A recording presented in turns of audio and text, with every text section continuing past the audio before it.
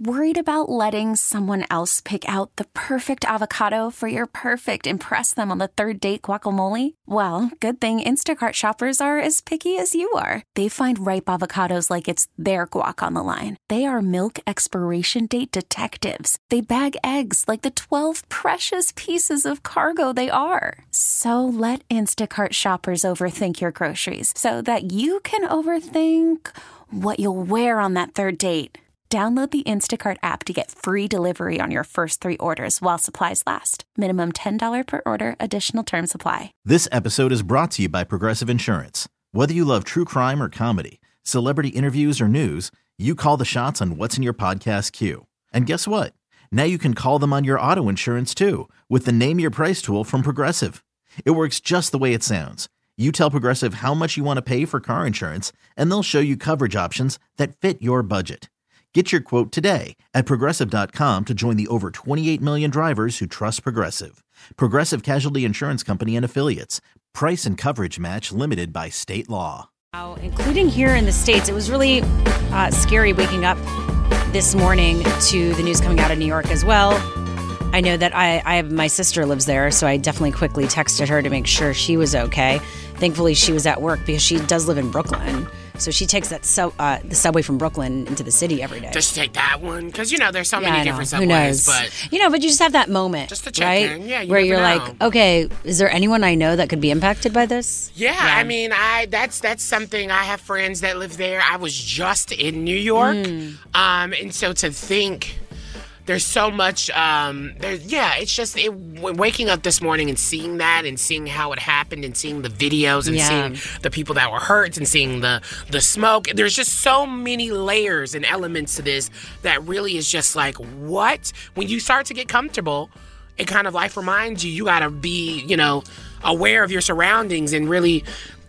crappy things can happen, unfortunately. See, the vigilance. And then also on the other side of it, just being in gratitude for every single day and every moment because, you just don't know what's going to happen, unfortunately. But we will be talking more about that. We have details around the shooting that happened in New York this morning with the Washington Post, who's actually on the ground there, one of the reporters, in 15 minutes.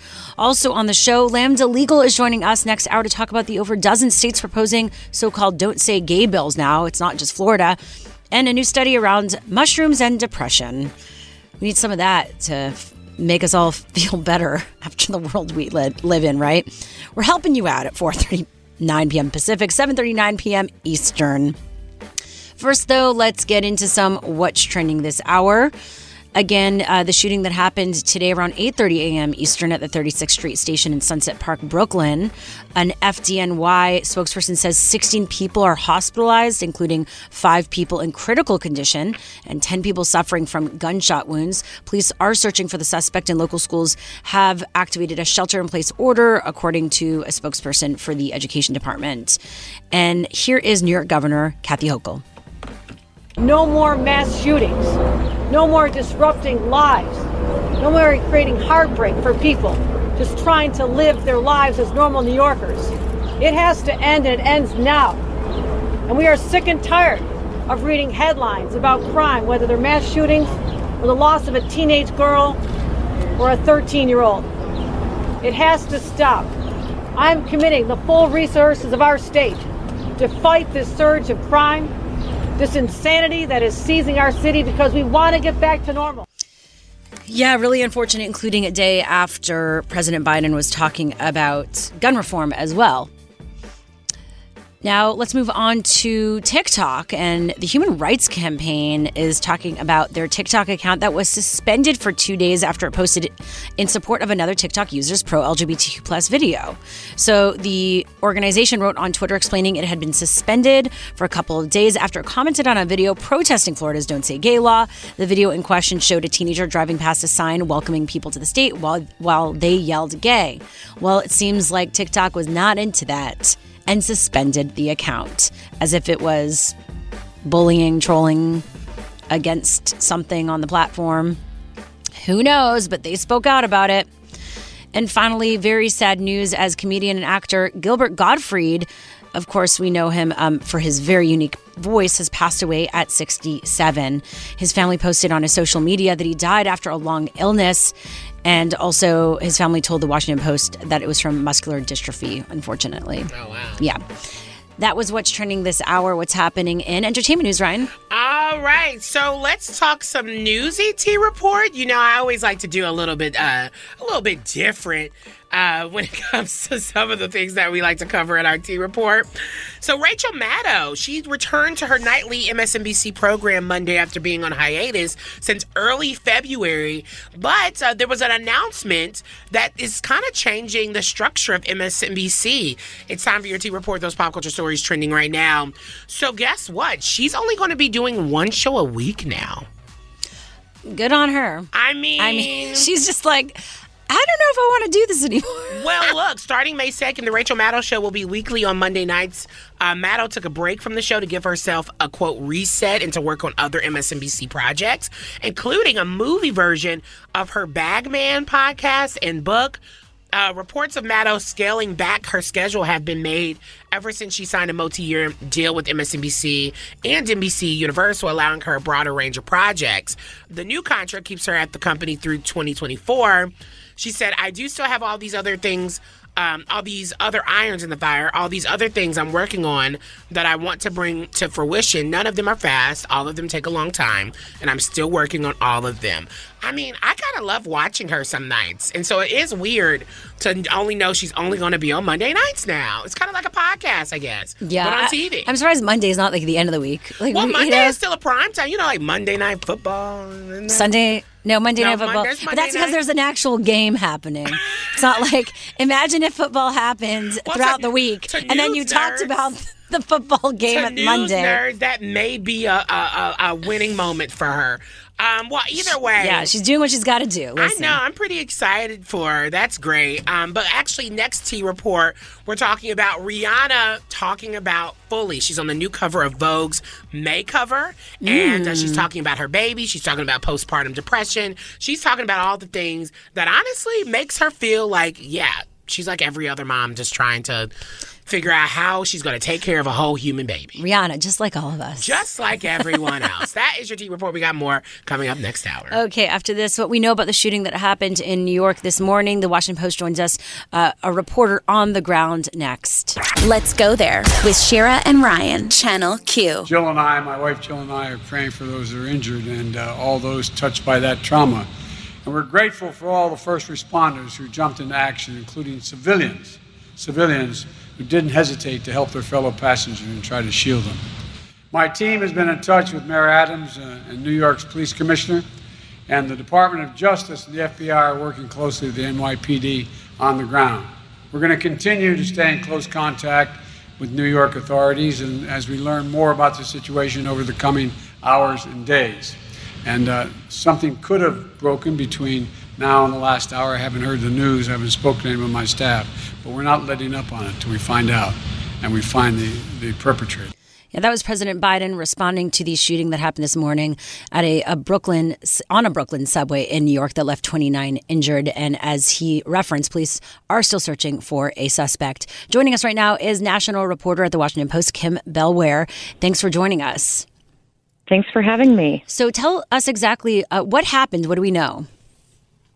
So we have confirmed kind of the basic details of what unfolded this morning. It happened during rush hour at the 36th Street subway in Sunset Park in Brooklyn. This is a really heavily immigrant neighborhood, a really diverse area of Brooklyn, and people were going about their business. And around 8:30, the fire and police get 911 calls. It's really smoky in there when first responders arrive, and people describe a lot of chaos and confusion. They saw the smoke, and they saw the confusion as people were running, heard shots fired. Several people who were injured, luckily none of them have life-threatening injuries, but it's a range of people who suffered gunshot wounds or were injured from smoke inhalation, shrapnel, things like that. So now the investigation is turning to the suspect. Police have not found him yet, but in just the past few minutes, they do think they found a vehicle connected to this person. And there's more questions coming now, like why certain surveillance cameras weren't working and what the motive for this could be.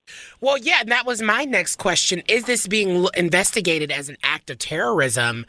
Because it does seem like the shooter had on a gas mask and was kind of prepared to do this. Yeah, and that was, one area where New York Mayor Eric Adams kind of, went back and forth on a little bit. Federal officials that our reporters talked to said that they weren't looking at this as an act of terrorism, and New York's police commissioner said the same thing. At the same time, Governor Adams said it's too early to know what the motive is. So officials are kind of leaning away from viewing this as a potential terrorist link, but at the same time, they admit they don't know what caused it. And what is now the response locally? Is there anything that's going to be done at this point?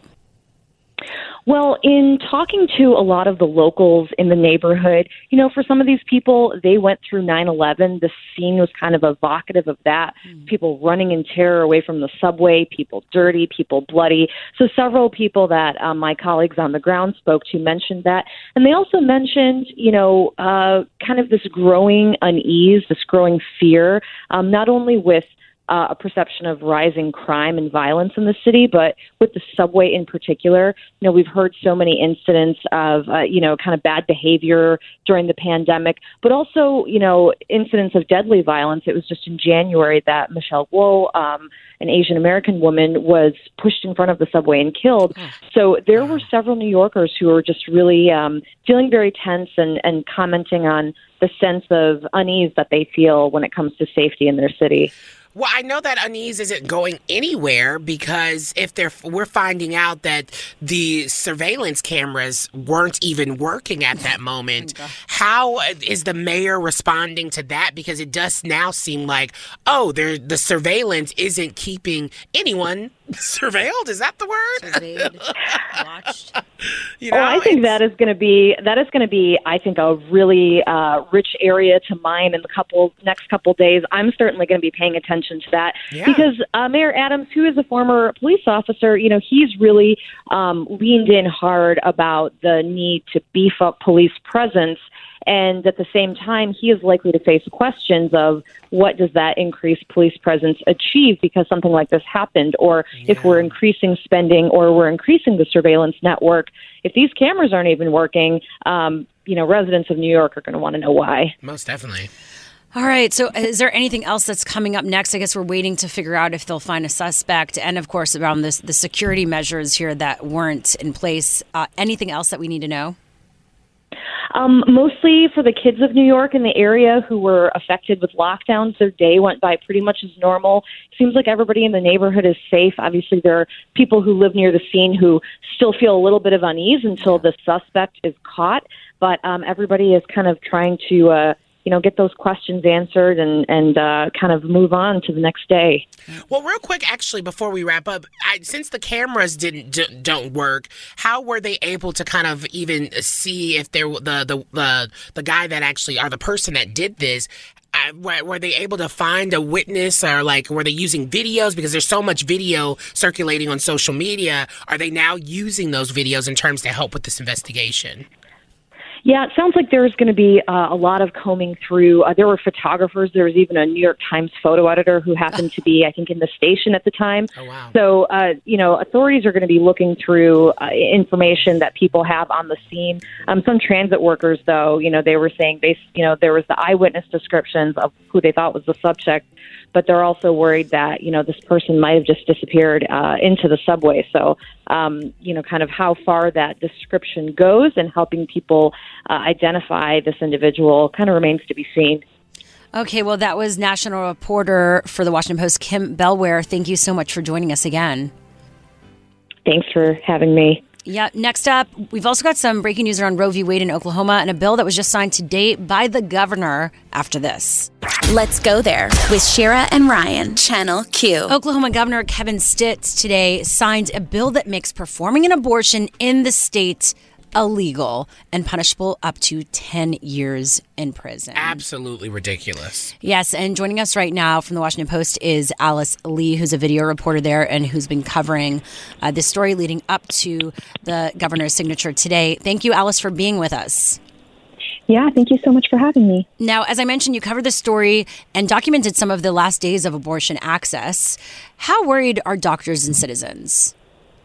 Oh, well, I was in Oklahoma City at the Planned Parenthood just a couple of weeks ago, and this was definitely top of mind for the doctor, for the staff there, and for some of the patients that I spoke to as well. I think that especially in Oklahoma, they were incredibly aware of abortion access being potentially stripped from Oklahoma, watching what happened in Texas. And with SB 612 being signed by the governor today, I think that this is something that a lot of abortion rights activists knew was coming. They were dreading it, but they knew it was a long time coming. Yeah, and I think with that, them knowing in the back of their mind that this was a long time coming, how did the doctors kind of prepare the patients to find out of state care if they need it? Like how does that now work with connecting the dots? Did we see that when you were covering it in the moment? Yeah, that's a really good question. So one of the abortion doctors that I spoke to, she said that it was really difficult to schedule out appointments even just a week or 2 weeks out in advance, not knowing when or if a bill would be passed and signed.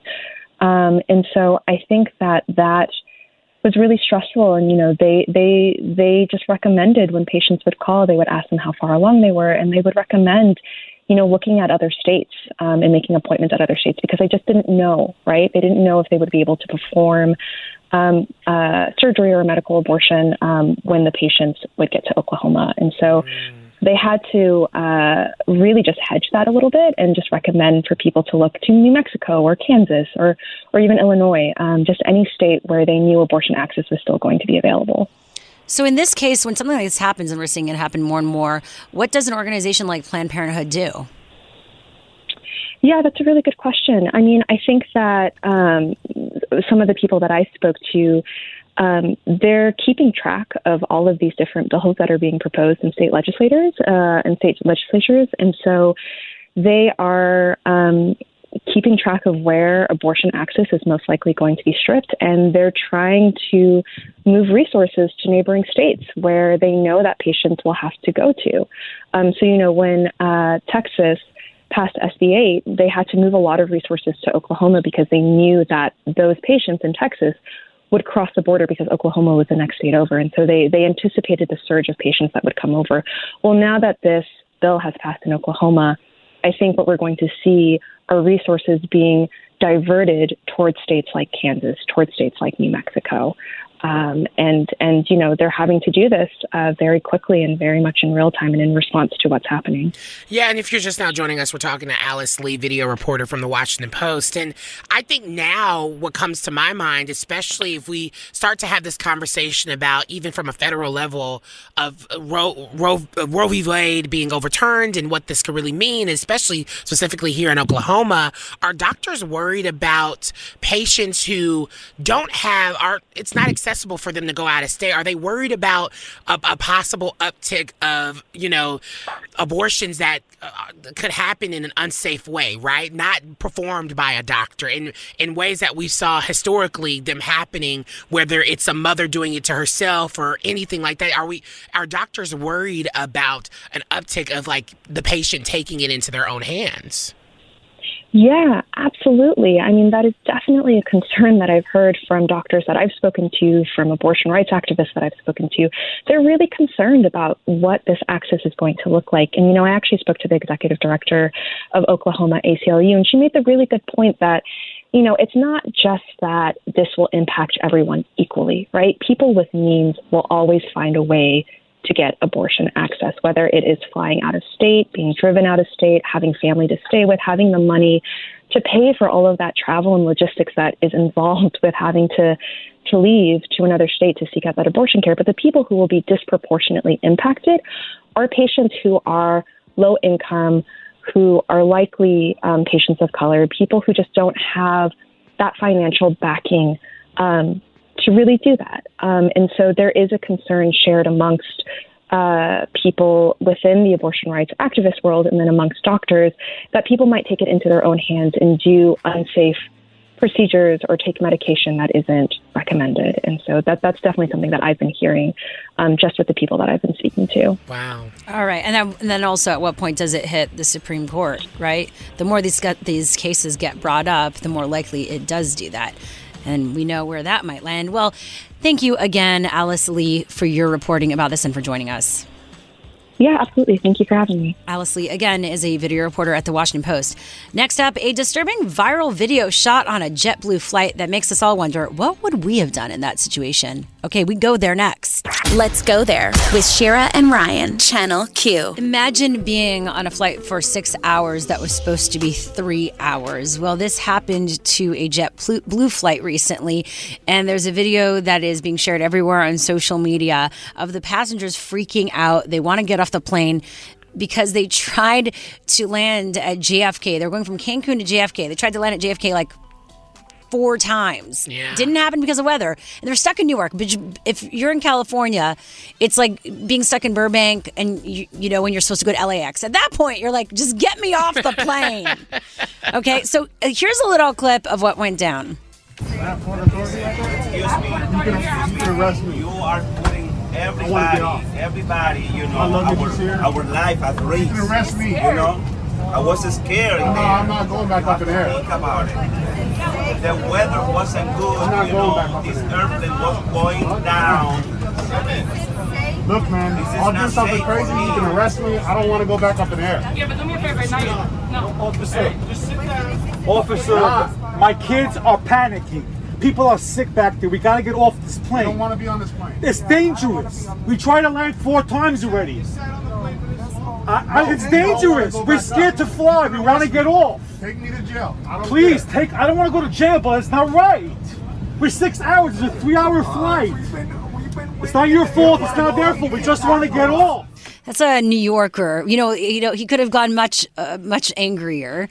I felt like that was the first time in a long time I've seen someone in one of these videos that actually is, you could see he's angry and for good reason, but he's actually being reasonable, right? Or he's not being a total a-hole about it. I mean, my thing is, when I flew from, when I was just flying in the air to go to like New York, there was a moment, or even coming home, I believe it was, there was a moment where I was a little nervous. I was like, now hold on, why is all this turbulence happening and the shaking of the plane? And I think when you have these moments when you're in air, people freak out like that. This is a moment, and I feel like if airlines, I think we've been seeing a lot of uptick of violence against like airline workers, and that is not right at all. But I do think in the terms of like when it comes to like people's lives and the scariness that comes with being in that moment, just let the people off. Figure out a way to get them back into, because it's not like the flight attendants weren't communicating or the pilots weren't communicating with the people at the air, that airport, just makes no sense. The problem is a lot of times they have nothing to do with anything. They're just there. They're kind of like babysitters. You know, like it's true. It's like you say to the babysitter, if I'm a kid, you're like, I want to do this. Why can't I do all this? And you're like, well, I'm not the one making decisions. Talk to your parents. Well, right? And my thing is like, there has to be a better plan of action, because it clearly seems like that whatever the flight they were going on, there was some crazy stuff going on that flight. JetBlue did speak out saying, without proper customs processing available for the flight at Newark, the aircraft remained on the ground for 60 minutes. Once the weather cleared, departed again for JFK, where it safely landed after the 5th time. It was the 5th time that it landed. No. So, I would have opened that emergency door and got up out of there so quick. You know? And guess what they got in return? For dealing with this whole experience, $50 in flight credits for the inconvenience. That is so trifling. Come on, JetBlue, screw you. Give someone a free flight. One flight. I want one free flight. Okay. Well, next up on the show, we've got what's trending this hour. Why Texas child welfare workers are quitting, and it has to do with trans families. That and more next. Let's go there with Shira and Ryan, Channel Q. Yes, we're back, and more music coming up right here on Channel Q. But right now, we've got more show.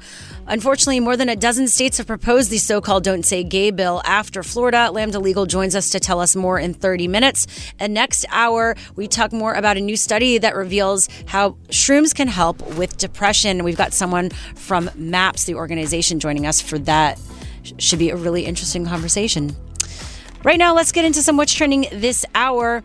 A group of Texas Department of Family and Protective Services investigators have resigned after being ordered by Governor Greg Abbott to investigate the families of trans children who have access to gender-affirming health care. Travis County DFPS Supervisor Randa Mulanax made the decision to resign, but not before testifying on behalf of the ACLU, saying, "I understood that things were going to get worse with me leaving. I'm leaving cases behind that have been reassigned 2 or 3 times, bounced around from supervisor to supervisor, but do I trade in my ethics and my morality?" Good on them. At the same time, it then worries me for who's going to be overseeing these cases if they are being asked to do this already, right? At least they were inside and knowing what was happening. You know, like, I almost wish they stayed there to do their own covert thing, make the decisions that needed to be made, the right ones. Secret spies. Yeah, and then just not follow his orders. Yeah. And now those other people will be hired that will put these trans families at risk, unfortunately. Now, but I wonder, could that inherently backfire on them if they did something like that? I'm sure there was a reason why they left, because they couldn't do something like that. Yeah. Now, consumer prices rose by 8.5% from a year ago, the fastest annual gain since December 1981, and a 0.1 of a percentage point above the estimate. We've seen surging food, energy, and shelter costs, and that helped account for the gain. Unfortunately, though, real worker earnings fell by another 0.8% during the month as the cost of living outpaced otherwise strong pay gains. So yeah, we're not making money, but our cost of living is increasing. That's great. And moving on to Senator Ted Cruz, who visited Yale, prompting mixed reactions and interesting questions. My name is Evan. Assuming that would end global hunger, would you fillet another man? Dare I ask him to repeat? Well, actually, so I do have an answer to this. All right, I actually think it is better that the Yaley answer this. You know, there was a line in American Psycho about that Yale thing. I think that's what our questioner is alluding to. Like a typical left-wing undergraduate, you are engaging in consequentialist ethics. You are attempting to justify flagrantly immoral behavior to achieve a good end. And I tell you, my friend, the ends do not justify the means. Absolutely. Absolutely not. I am curious with that young fellow, if it would solve world hunger, would you vote for Donald Trump? I mean, troll versus troll there. That was conservative commentator Michael Knowles. And then Senator Ted Cruz declined to answer. That guy is quick. He's quick on his feet. Not really. That's kind of a low-hanging fruit. Of course he would ask that back, right? Yeah. You know? But honestly, I like to... I wonder why he passed the question on to the commentator. Yeah, that's because that's what you do. You throw it back. Not necessarily. He thought about it. Last month, a group of students protested a discussion featuring conservative Christian speaker who has been described as anti-LGBTQ. The university says the students did not violate its free speech policy. Cruz was one of the many prominent conservatives at the time who actually called for Yale to punish the student protesters. And he addressed the protest also saying, instead of doing what one would imagine Yale lawyers would be capable of doing, which is presenting arguments and reason, they instead try to exercise a heckler's veto. Oh, my lordy. Okay. Yeah, just like really clear gaslighting, like cerebral gaslighting. Anyway, that was what's trending this hour. What's happening in entertainment news, Ryan? Okay, so let's talk Riri, bad gal Riri. Rihanna, which is actually her name, may give birth at any moment, and she's going to be wearing high fashion to the end. It's time for the T Report, those pop culture stories trending right now. So if you did not know, Rihanna is Vogue's May cover star, and she is talking everything from her first child, of course, her pregnancy style, her boyfriend A$AP Rocky. And she actually talked about this moment where, if you didn't know, they went on a cross-country road trip, literally from Los Angeles to New York. And she said she went and bought a janky grill from like Walmart. And she said, I still have it too. It works like nobody's business. They drove a tour bus, and I guess they even stopped at gas stations to buy tie-dye t-shirts. And that was in the summer of 2020. This is how they got close. She said, I love the simple things, but also the grand adventures. There's no pretentious, my brand, your brand BS. It's just us living. I just feel like I can do any part of life by his side. Aww. And she even went to talk about her maternity style, because obviously she has been slaying it. She said, when I found out I was pregnant, I thought to myself, there's no way I'm going to go shopping in no maternity aisle. She said, I'm sorry. It's too much fun to get dressed. I'm not going to let that part disappear because my body is changing. Good on her. I can't imagine, Rihanna on a road trip with A$AP Rocky. Like, obviously, I can. I can, but what did they put on to did they disguise themselves, or there's just no one around so no one notices? Yeah, I feel like it's a road trip, so like you don't. Well, imagine being on the road. You're on a road trip, looking out next to you, small town, at the window, at the next car, and seeing, wait, is that Riri? It's a tour bus. You can't look. You can't even probably see into the window because the windows are dark. You know how tour buses, they have like the tinted windows? That's true. But like if she was at the Walmart and you were in the same aisle buying that same grill, that billionaire. What do you think about this grill? Oh, what do you think? Oh. It grills. Literally. I'm not. Oh my God. Well, that's your T report for that. I love that she's speaking out about it. The Vogue cover looks amazing.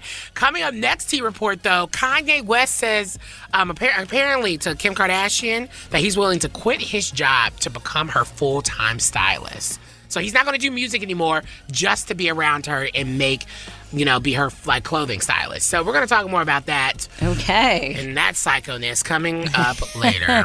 Well, next up on the show, will Biden's latest move around student loans be enough to move the needle? The latest announcement after this. Let's go there with Shira and Ryan, Channel Q. Across the U.S., at least a dozen states are considering new legislation that in many ways mirrors Florida's new controversial law, referred by some opponents as Don't Say Gay. So what do we make of all of this? Well, joining us right now is Jenny Pfizer from Lambda Legal, who unfortunately has been working a lot these days and now has the time to join us right now. Thanks for being here.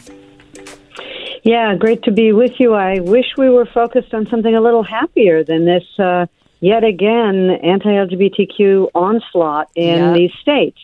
It's overwhelming. It's terrible. It really is. I think, since we haven't spoken with you in a minute, I feel like we've really seen a shift when it comes to in the ways the government and legislatures have really been trying to attack the community, specifically trans kids. And I wonder, checking in with you, how are you handling all of this, especially on the front lines of seeing these attacks in this moment? How has your work changed in this moment? Well, honestly, this is just a further escalation of work that we've had to do the past few years. It's gotten more and more aggressive, more and more outrageous in the number of bills, the viciousness of what they propose to do, but it's just an expansion of what we've been dealing with every year the past couple of years. Some of the focus of bills is a little bit different. So the curriculum bills, trying to shut down any positive, accurate information about LGBTQ people in schools, the so-called Don't Say Gay or trans bills, and to pull books out of school libraries. That's something we've seen in past years, but it's been a while. So bringing that back is infuriating. And then these proposals to use the criminal law to not just put barriers up to necessary medical care, but to propose to put parents and doctors in prison for providing care. It's a level of aggressiveness that is just amped up, as if folks are just kind of intoxicated with a kind of abusive political power. And so when you ask, what are we doing? Well, we're just having to do more and more of what we've had to do over the past few years, which is work with our allies and partners and parents and families and community leaders in these states where people just feel like they're under siege, And then in some instances, of course, we bring lawsuits, like the case we just filed in Alabama just yesterday. Well, let's talk about that case in Alabama. Well, so Alabama has been a really tough place in recent times, and they just passed, and Governor Kay Ivey just signed a law imposing felony criminal penalties for providing gender-affirming care for trans adolescents. And so together with the ACLU, we have gone into court. And the idea there is that this kind of bill tramples on a number of different constitutionally protected rights. We already have been in court in Texas, where Governor Abbott in Texas took it into his mind to decide that it's child abuse for parents and medical professionals to provide medically necessary care. And we've been suing there and have gotten court orders blocking that governor's order. And many of the impacted issues are the same. The legal theories are different in the different states. But in Alabama, it's a federal court case to protect the rights of the kids to receive appropriate care, the parents to take care of their kids, medical professionals. And, we're hopeful that we will be able to get a court order blocking this cruel and, completely outrageous law before people are really harmed. Right. It's just a time of panic for families. And that brings me to my next question in the sense of, has Lambda Legals and like the strategy changed in helping these families? Because it does feel like, obviously you said the work has expanded, especially in the ways of this. It seems like they turned up the dial. We've seen Republicans turn up the dial here. So have you had to change your strategy on how you're helping families, especially in the midst of families let's talk about Texas, and these families can't even really fight for themselves without putting themselves in the line of fire? Well, that is among the things that's very challenging about this. I mean, for parents and medical professionals to come forward to challenge a law, there are legal processes that we can use and we do use to protect people's confidentiality.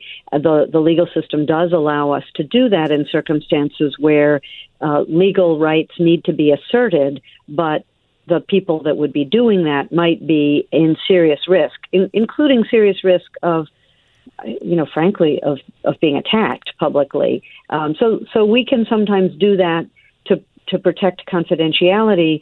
That's different, though, from the risks that families are facing of trying to continue to provide care that their young people depend on, or the medical providers that have an ethical responsibility and a sense of professional responsibility to take care of their patients that are stuck there at the risk of prosecution. And I guess what I want to say here is that we have seen this kind of intensity of political attack about abortion care for years, of a greater and greater sort of frenzy about who could outdo whom with the more aggressive use of the criminal law to try to block access to reproductive health care. And to see that same kind of frenzy focus now on LGBTQ people and young people especially is both not surprising and also just infuriating, because the cruelty of it is off the charts. Yeah. And so part of the response has to be public outrage at politicians behaving this way. I mean, a bunch of this is their political tactics. Governor Abbott in Texas was doing this in significant part because he was facing a primary challenge from the right.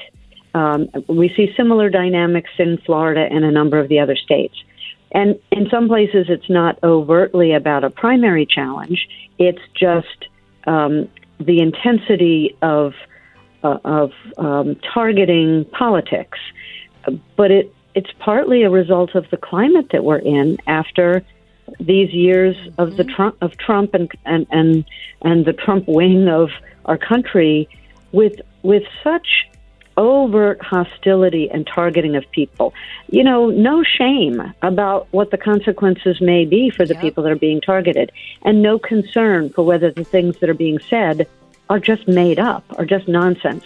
Yeah. So I think this is requiring a full community, full movement, all of us standing up and expressing our outrage and our dismay that elected officials would behave this way. I mean, the legal response is some of Lambda Legal's responsibility, and we're all over that. But the magnitude of the problem is pretty serious. I mean, it's not as if our staff expanded by 3 times to make up for the fact that there's 3 times as many bills this year as there were last year. So, we're having to work pretty hard, and we have to can't just do a lawsuit against every bill that becomes law, because in some places it wouldn't be a sensible legal strategy to do that for sort of complicated legal reasons.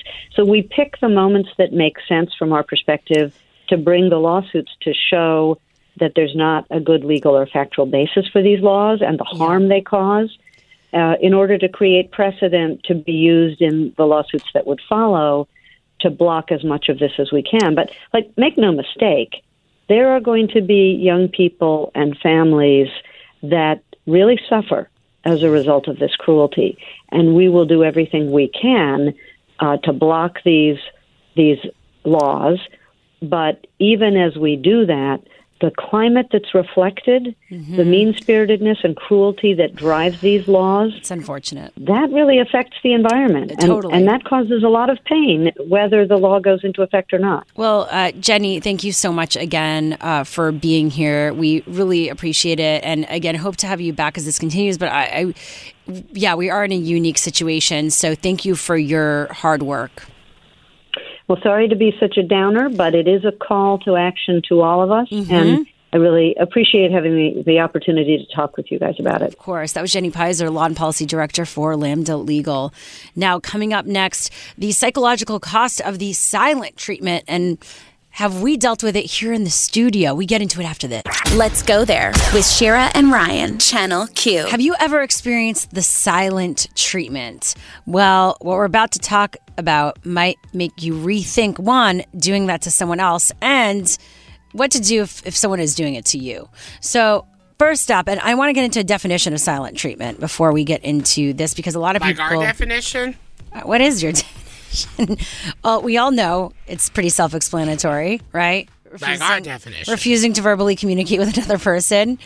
But let's get into the symptoms of this, like what it actually means. What do you think about it? What have you experienced around silent treatment? I think silent treatments can really come in handy when needed to.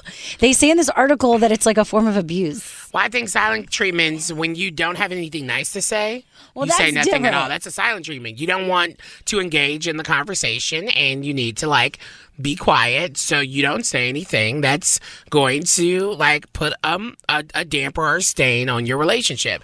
That is a form of a silence treatment. And regardless of if someone wants to talk about it in the moment, sometimes you need to take a little bit of a moment to break away from it. Well, that's actually a bit not the silent treatment. You communicate. But if you're not communicating that, you're just literally going silent and just being then that could be a symptom of having trouble communicating pain, according to experts.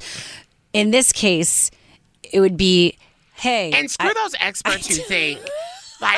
Let's be honest. Experts have most definitely done psychologists and people that have done years has most definitely done research. Silent treatments their damn they're selves. Not saying, so the fact that they're trying to come in they're Are you a gaslighting superhero. The psychologists? No, I'm not gaslighting them. They're gaslighting us to act like they're perfect, and they can talk about that what a silent treatment is and how the psychological effects it has on people. Screw you. Let's talk about your silent treatments that you probably do in your own personal, relationships. I mean, I think it's we're all human. We all done this. I think that just because a psychologist or expert says this doesn't undermine the value of their theory. It can. It really can. It can. You're the one who wanted to talk about this. Because I like what is it. your take I like on this. this? Silent treatments. Here's the thing. I think silent treatments are. Let's be honest, what they are. They're passive aggressive. Okay, they are most definitely toxic. But sometimes people deserve it. Like, especially if somebody, like, and this is what I mean. If you are having if you get into an argument, let's say with a friend or a partner or, like, someone you're working with or whatever, and, like, you're tired of explaining things, or you're tired of, like, continue to have the same conversations over, then sometimes the silent treatment works because they need to figure it out their damn self on what they did wrong or how they, like, what is the issue here. Sometimes people need that extra step of silence for them to sit with, like, oh, they're not talking to me for a reason. Let me play back why they're not talking to me. It now helps them figure out the issue of why they pissed you off. So I would say go to the other side of it instead of saying, what do they need? What do you need? So instead, what if I've already communicated that with them and I'm tired of communicating what with them? I would say is there's a step in between what you're saying and the silent treatment. There is the one, I've done it, peace out, right? And then there's the one of saying, are you the expert they quoted in I'm just saying. I'm just. Well, Dr. Lazar. That has a ring to it. Maybe. But I would say, and what I feel is that there is a step, and this is actually sometimes the step that's the hardest to take because it is about communicating boundaries, and it is about saying, like, can I express what I feel without having necessarily any sort of closure around it, right? Yeah. So you might say, after dealing with that annoying person, or who knows if they're annoying or not, or maybe you just don't want to deal with someone, right? And you're just like, hi, I need a moment. I will get back to you when I'm ready. But sometimes you don't have to do, But that gives them at least saying, then I feel like at least you've said to them, that's a boundary. And if they decide to overstep the boundary, that's not good enough for them, that's on them. But also, I think if you are going through that moment and you are being triggered and communicating even that little piece is still like it is like creating more of a space where you're still feeling triggered, and maybe the distance, the silence is allowing you to collect yourself. Then you don't have to tell them even that little piece. I think that especially if someone it's their fault that you're even in that space in the first place.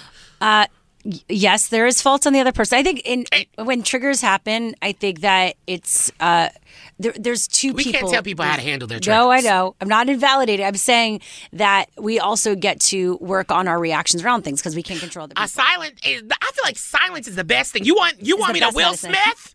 You want me to Will Smith? I think there's something in between the silence and the Will Smith. You're going to extremes, baby. So that's the thing. And I think hopefully so here's the thing. I think that in typical cases, you're right. Most people would do what you're saying. Not the Will Smith part. The other part. But I think that as you mature, you get older, you get some support. And you realize silence works. And then you're able to add that one, I would say, step in between to communicate, right? And it doesn't mean you're having a whole conversation. It's just saying that to have that awareness that you are being triggered and that you need to step away. But I also I think sometimes that's what the silence treatment is telling that person.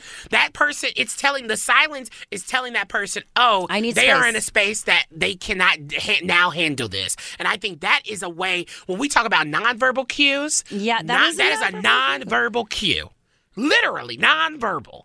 And we have to respect that a silence treatment, if it's not being used in a passive-aggressive way and it's not being used as a tool to get their way, it is important to acknowledge that silence treatments, they do have a way of helping you through a situation. A research paper published in the Journal Group. All right, so silent treatment experience, those who experience silent treatment experience a threat to their needs of belonging, self-esteem, control, and meaningful existence. So I guess the lesson is here, definitely do you, right? Because you got to take care of yourself. But just realize the implications of your actions on someone else as well, and what could happen on the other side of that. Yeah. And use your power for good, not evil. #GetTherapy. Let's go there with Shira and Ryan, Channel Q. Yes, we are back. And coming up in 15 minutes, the new study around shrooms and depression. Could it help? Well, we've got those answers in a moment. Back to having us talk about the goodies. And who tried to be Kim Kardashian's stylist? Ryan's got that to you in a moment.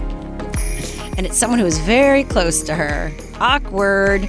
Let's get into what's trending this hour, though, right now. The Los Angeles County Board of Supervisors voted this week to ban official travel to the states of Florida and Texas over policies and legislation that target the treatment of trans youth and the teaching of LGBT issues in schools. Today, the board unanimously approved a motion directing the chief executive officer to suspend all travel to the two states for county business until those policies are suspended or repealed. And that was according to a video from the board's meeting. Wow, taking a stand. House Minority Leader Kevin McCarthy declined to throw his support behind impeaching President Biden. How about that? No more impeach Trump. It's now about impeaching President Biden. And it's a move that several of his House Republican colleagues have called for, warning against doing so for political purposes. McCarthy says that Republicans will focus on holding this administration accountable if they win the House majority in the 2022 midterms. And he left the door open to impeachment if they find that laws were broken. You know, trying to pull a Democrat move, as if Biden's done the same thing as Trump here. He told Fox Business host Maria Bartiromo, one thing we learned the Democrats did is they used impeachment for political reason. And so they're going to do the same. God, this is a mess. Isn't it always, though? Now, moving on to everything happening in New York City, the shooting that happened this morning. New York City Mayor Eric Adams has a message to New Yorkers in the wake of today's attack in Brooklyn.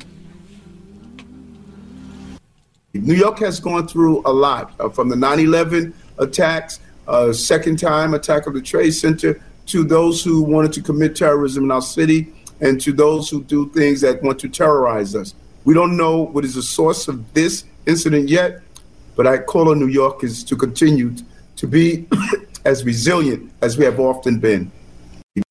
That was New York City Mayor Eric Adams on CNN earlier today. Now, that was what's trending this hour. What's happening in entertainment news, Ryan? You know, we have a lot to talk about with Kim Ye, which they are no longer Kim Ye anymore because they are divorced. But Kim Kardashian, Kanye West. Kim is revealing some things about what Kanye is planning to do with the rest of his career. It's time for the T Report. Those pop culture stories trending right now.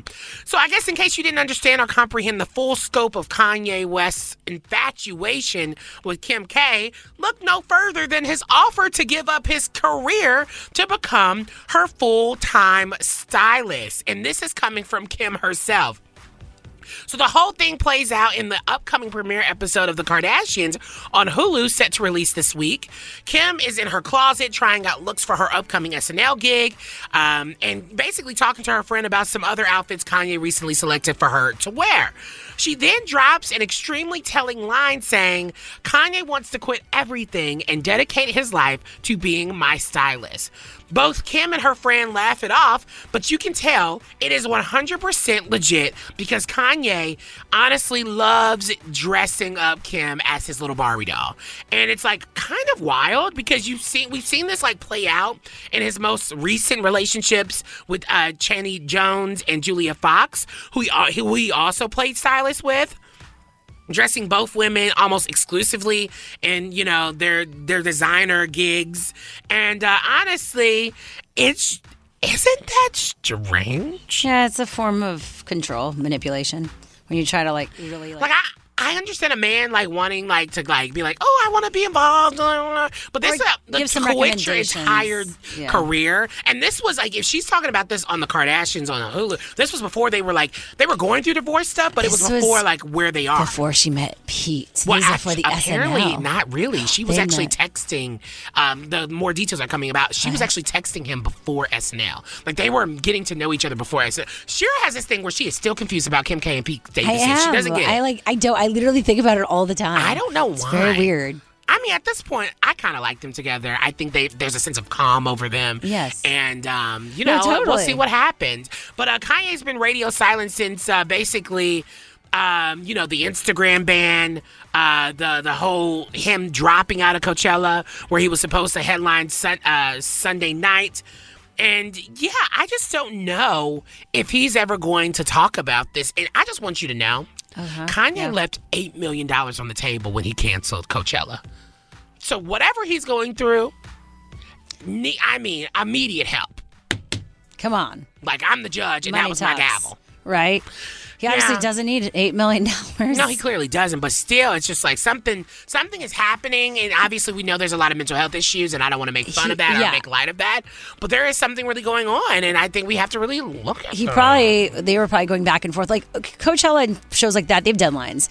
Kanye is not a deadline person. No, he dropped it a week before Coachella. Yeah, and so I feel like they're like, okay, this is the last day. You tell us your lighting you need, the stage, like you need to be there for rehearsals. And he was like, F this. I don't want to do any of this. Yeah, well, that is your T report. We got more coming up next hour. And one of the stars from Stranger Things is talking about being sexualized when they turned 18 and before then. So we're going to talk about that coming up a little bit later in the show. All right, after this, can shrooms cure depression? Well, one new study seems to think it might.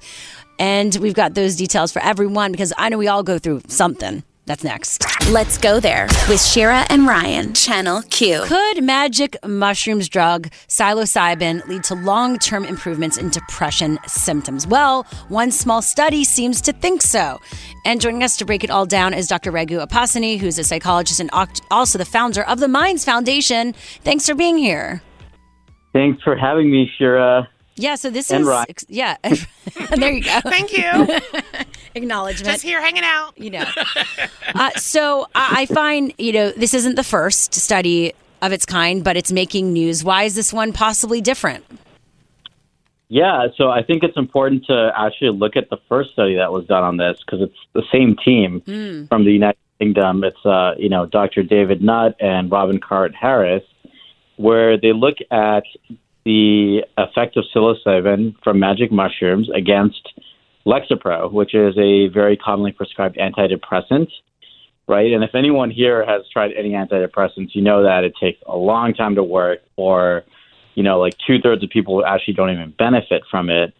So magic mushrooms are super exciting as a potential treatment. And what the initial study showed was actually giving 2 doses of magic mushrooms 3 weeks apart compared to Lexapro was significantly better. It had a faster onset of symptomatic relief, so people felt better faster, and it actually lasted for over a year. And the recent study that you're talking about now is really cool because what they show in that is actually that people have an increase in brain integration, which means that they're starting to create new networks. And the best way to think about this is if someone's depressed, they have a lot of negative thinking and rumination, and you can get stuck in those thought patterns, right? Like a lot of negative self-talk. And what psilocybin and magic mushrooms do is they kind of put those thoughts on pause and they dissolve your ego and they have you look at them from a different perspective, and you can kind of get rid of those thoughts. And so this new study used fMRI to actually look using images of your brain to see how it improves. And anyway, it's just like it's super cool because you can like not only feel it, but you can see people's brains through these scans and see that they're actually changing their network and the connections they're making. Well, here's the thing. I think obviously because this is a study, when we think about how this could, if this is implemented in like an accessible, real way, is it safe for like regular people to be kind of like dealing with this type of drug, right? Because you never know, like, can you take too much? Is it like, would it be prescribed? Like, what does that really look like if it does turn out to be like a more of an accessible thing where people don't have to use the harsh prescription drugs versus like this kind of like procedure, I guess, process. Yeah. And listen, there's pros and cons and benefits and risks to everything, right? So the one thing I want to be really clear on with the study magic mushrooms, any psychedelic for that matter, is they are catalysts. And even in this study, it's paired with psychotherapy, right? So it's not like they just gave you mushrooms and were like, cool, you're better now. It was paired with psychotherapy to work with the person. So at the end of the day, that's what's critical. I do think that it's going to be based on the individual. There are some people where traditional antidepressants will be really, really helpful for them. And there are others where this is going to be the best treatment for them. So, how do we determine what's going to benefit who is a little bit, we don't have much of a protocol yet for that. But, yeah, it is the future. And I would say to people, if you are, I'm just going to say it because people do experiment on their own. If you are going to experiment with it, just make sure you tell your doctor or your psychiatrist or your therapist, at least so that they're aware of it and that they can make sure, it won't interact with you in a negative way. That is true. I'm happy that you mentioned that because it's really important. These drugs are very sacred, and they're also definitely can be used in a therapeutic way, but in the right setting. At what point do you think this will be adopted, though? There's all these studies. We obviously hear about this happening in culture, but there's still a lot of stigma around it. Yeah. So at what point do you think that adoption will happen mainstream? Yeah, definitely. So, MDMA is probably the first one that's going to be FDA approved for trauma. And that's hopefully going to be by the year 2023, so coming up. And that'll be an FDA approval of MDMA-assisted psychotherapy for post-traumatic stress disorder. Following that will probably be magic mushrooms in 2025, it's estimated. And so, yeah, we're kind of going down that road. And from that, we'll be able to have providers working with patients and clients using it. The thing that you didn't ask this question, but I'm going to say it because I love mushrooms. It's not just effective for depression. It's being shown to be effective for a lot of other things like anxiety, potentially for trauma. I actually am involved now with a new study we're launching of using psilocybin for methamphetamine use addiction. So it shows a lot of promise.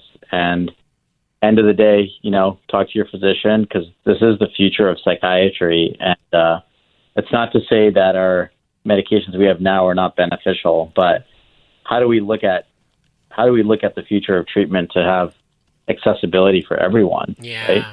That's the key. Yeah, because will insurance have to pay for this? I mean, in the end, yeah, it's a privilege to be able to do it if it does cost something. Yeah. Yeah. Insurance. Well, and U.S. healthcare. That's a whole other thing. But MAPS, the Multidisciplinary Association of Psychedelic Sciences, has a committee focused on working with insurance companies actually to make sure that these types of treatments will be accessible. Amazing. Well, Dr. Raghu, you gave us all the info we needed in a way that was really helpful to make folks understand this, because sometimes we'll have people on. It gets weird when you talk about this type of stuff. Well, yeah, it's hard to sometimes take this type of stuff serious because of culturally people think of it, right? And so it's hard to be like, oh, this actually has some really important benefits that could really help a lot of folks. And so thanks for joining us. Let's just put it out there. Nature Medicine is the number one legitimate medical journal in the world, and that's where this was published. Now, hold on. I love that y'all love to hug trees and stuff. No, you meant Nature's Medicine is the actual journal. It's not like Nature's Medicine, the forest, right? You and y'all holistic doctors and stuff. I'm just joking. Exactly. Exactly. So yes, thanks for having me. Yeah. Thanks, Dr. Raghu. We love you. You're amazing. Great. That was Dr. Raghu Appasani, founder of the Minds Foundation. Go checking him out everywhere. What's your social media again? It is Rappasani, Rappasani. Okay, amazing. Okay. Next up on the show, airlines have dropped mask mandates, but now flights are getting canceled. Is there a correlation here? Should we be worried? That's next. Let's go there with Shira and Ryan, Channel Q. News coming out, according to CBS News, that airlines who dropped their mask requirements are now suffering staff shortages because of COVID-19. Between that, Philly reinstated their mask mandate. We got universities in D.C. doing the same. What is going on? Dr. James Simmons is back with us to dive in. Thanks, as always, for being here. Thank you for having me. Okay, so, it just seems like this is going to happen, right? Should we be worried, or is this just par for the course? Oh, man. Honestly, this is I think, a deeper sort of philosophical question that we have to ask ourselves individually and as a collective group, as a community of humans, globally, but also in the communities where we live. Because, it's difficult to answer that question, Shira, because honestly, if we were doing the things that we feel like we should be doing, when we see a rise in cases, when we see things like airlines having to cancel multiple flights in Europe and smaller outbreaks with cases going up, things like that, in the past, we would have reacted differently. Now we're not reacting any way at all. In fact, Philadelphia is sort of seeming like an anomaly, and they're the ones, reinstating a mask mandate. And there are, public health officials are getting death threats in other cities and other places around the world for even hinting at the fact that they might want to reinstate a mask mandate. So what I think we're looking at here, like if we just zoom out from the particulars, is a bigger question about how are we going to handle COVID literally as a species going forward? Are we going to be okay with immunocompromised people and other people who are at high risk really being able to get sick with this thing and die with it? Are we just going to live with it and go about our lives, or are we actually going to try to mitigate the damage every time there's a bump? Well, I wonder how you feel about, Dr. Anthony Fauci literally saying that it is up to everyone's discretion at this point. It seems like, not that we the top medical professionals that are overseeing this, it doesn't feel like they've given up, but it does feel like at this point they are putting now the power in everyone else's hands, saying, well, guess what? If you are going to take it serious, that's your decision at this point. And does that leave us, especially the people who are taking it seriously, does that just leave us out there hanging dry? Because, there's the country's divided on what we should really be doing? I think, unfortunately, it kind of does. I get asked a lot about what I think about, what we should do about COVID, and what we should do, and then being a pragmatist, being a realist, and what is actually going to happen are so very, very different. It's a complicated and nuanced conversation, and I feel like Fauci is definitely not throwing in the towel. He's probably a little bit frustrated, but he probably also is, I don't know the man, so I guess I'm not really speaking for him. But my guess would be that he and other public health officials are saying, listen, we know that we can never go back to where we were before. There's not a politician, there's not an official on earth, literally, who will say, yes, let's lock down again. Yes, let's everyone put masks back on, and let's absolutely require vaccines everywhere we go, unless you're in China, and they're a completely different story.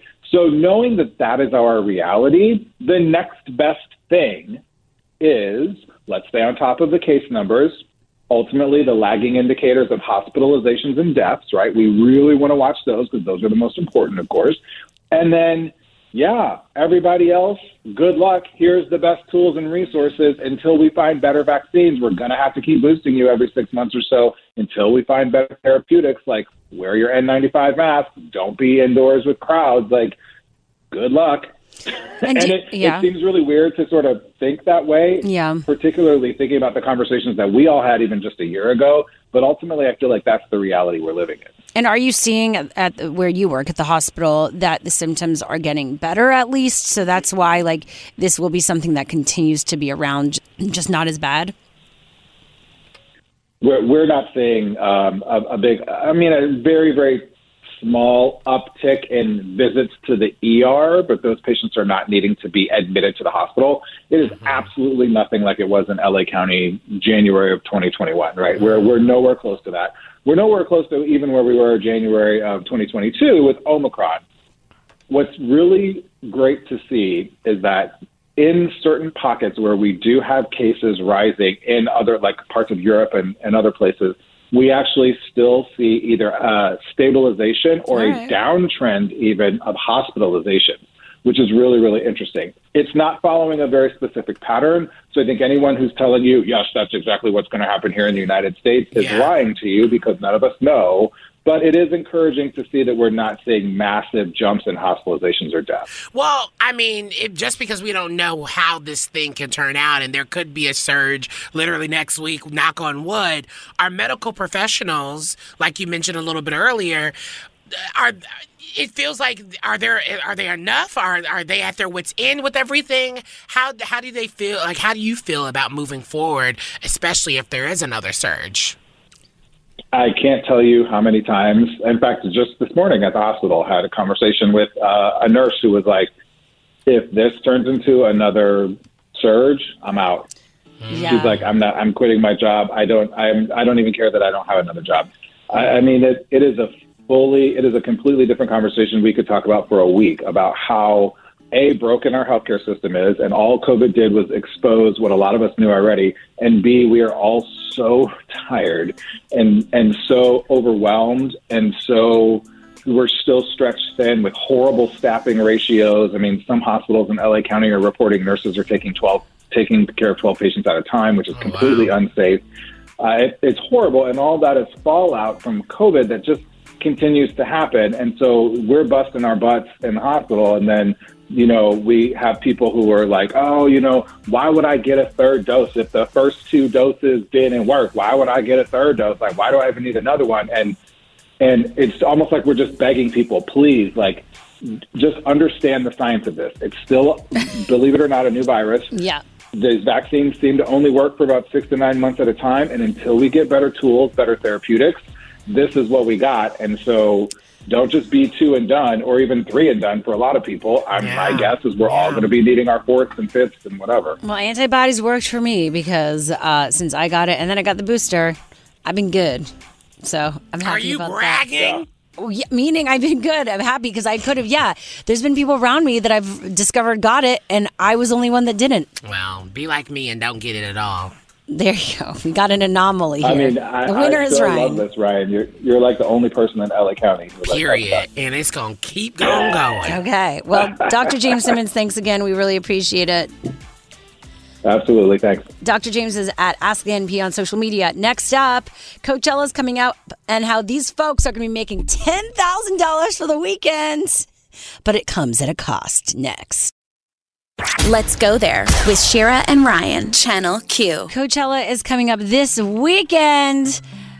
And this New York Post article highlights how influencers... You didn't even ask me if I was excited. I was about to get into it. No, you weren't. I wanted to first highlight what we were talking about. Influencers making $10,000 for posting about Coachella without even going to Coachella. So are you excited, Ryan? Or are you even going? What are you doing? Are you getting paid $10,000 to be there? Well, if you must know, no. No, I mean, I did get invited to a few parties out there. Yeah. But one brand, and this is so stupid. This is what goes into this type of job. They wanted me just to be able to attend. They wanted me to post 16 times. 16 times. 8 on my stories, 8 in my feed. 8? And then they were going to give me $2,000 in spending money to the store that they're the brand. And I was like, I don't even think they're size inclusive, so what's that going to do for me? Just give me the $2,000. But no, I tell them no, because that's ridiculous. And honestly, going to the desert during Coachella is something you really have to prepare for. Yeah, mentally too. Mentally is really what I'm talking about. And for me, I just rather be in the house. Unless I got free tickets, then that's a different thing. Yeah, but they don't really do that. I've actually gotten the VIP before. I have because too. It's fun. A band was on my show, and they were the second weekend they weren't using them, or they had extras, and that was cool because then I went. They were a bunch of DJs. Well, when we had our Coachella house, that's what happened to me, and you were missed out. But yeah, I was in the Himalayas. Yeah, and I ended up getting a wristband. It was an all access type thing, and it was pretty fire. And a lot of times people sneak in too. I'm blown away by that. No, it can happen. They just go through the forest. It can happen because people bum rush, and that's so true. You can literally act just wave your wrist, and nothing is on your wrist, and you just take off. You just go, you go, and then your friends you just swap. I mean, I'm not trying to plan nothing, I don't know.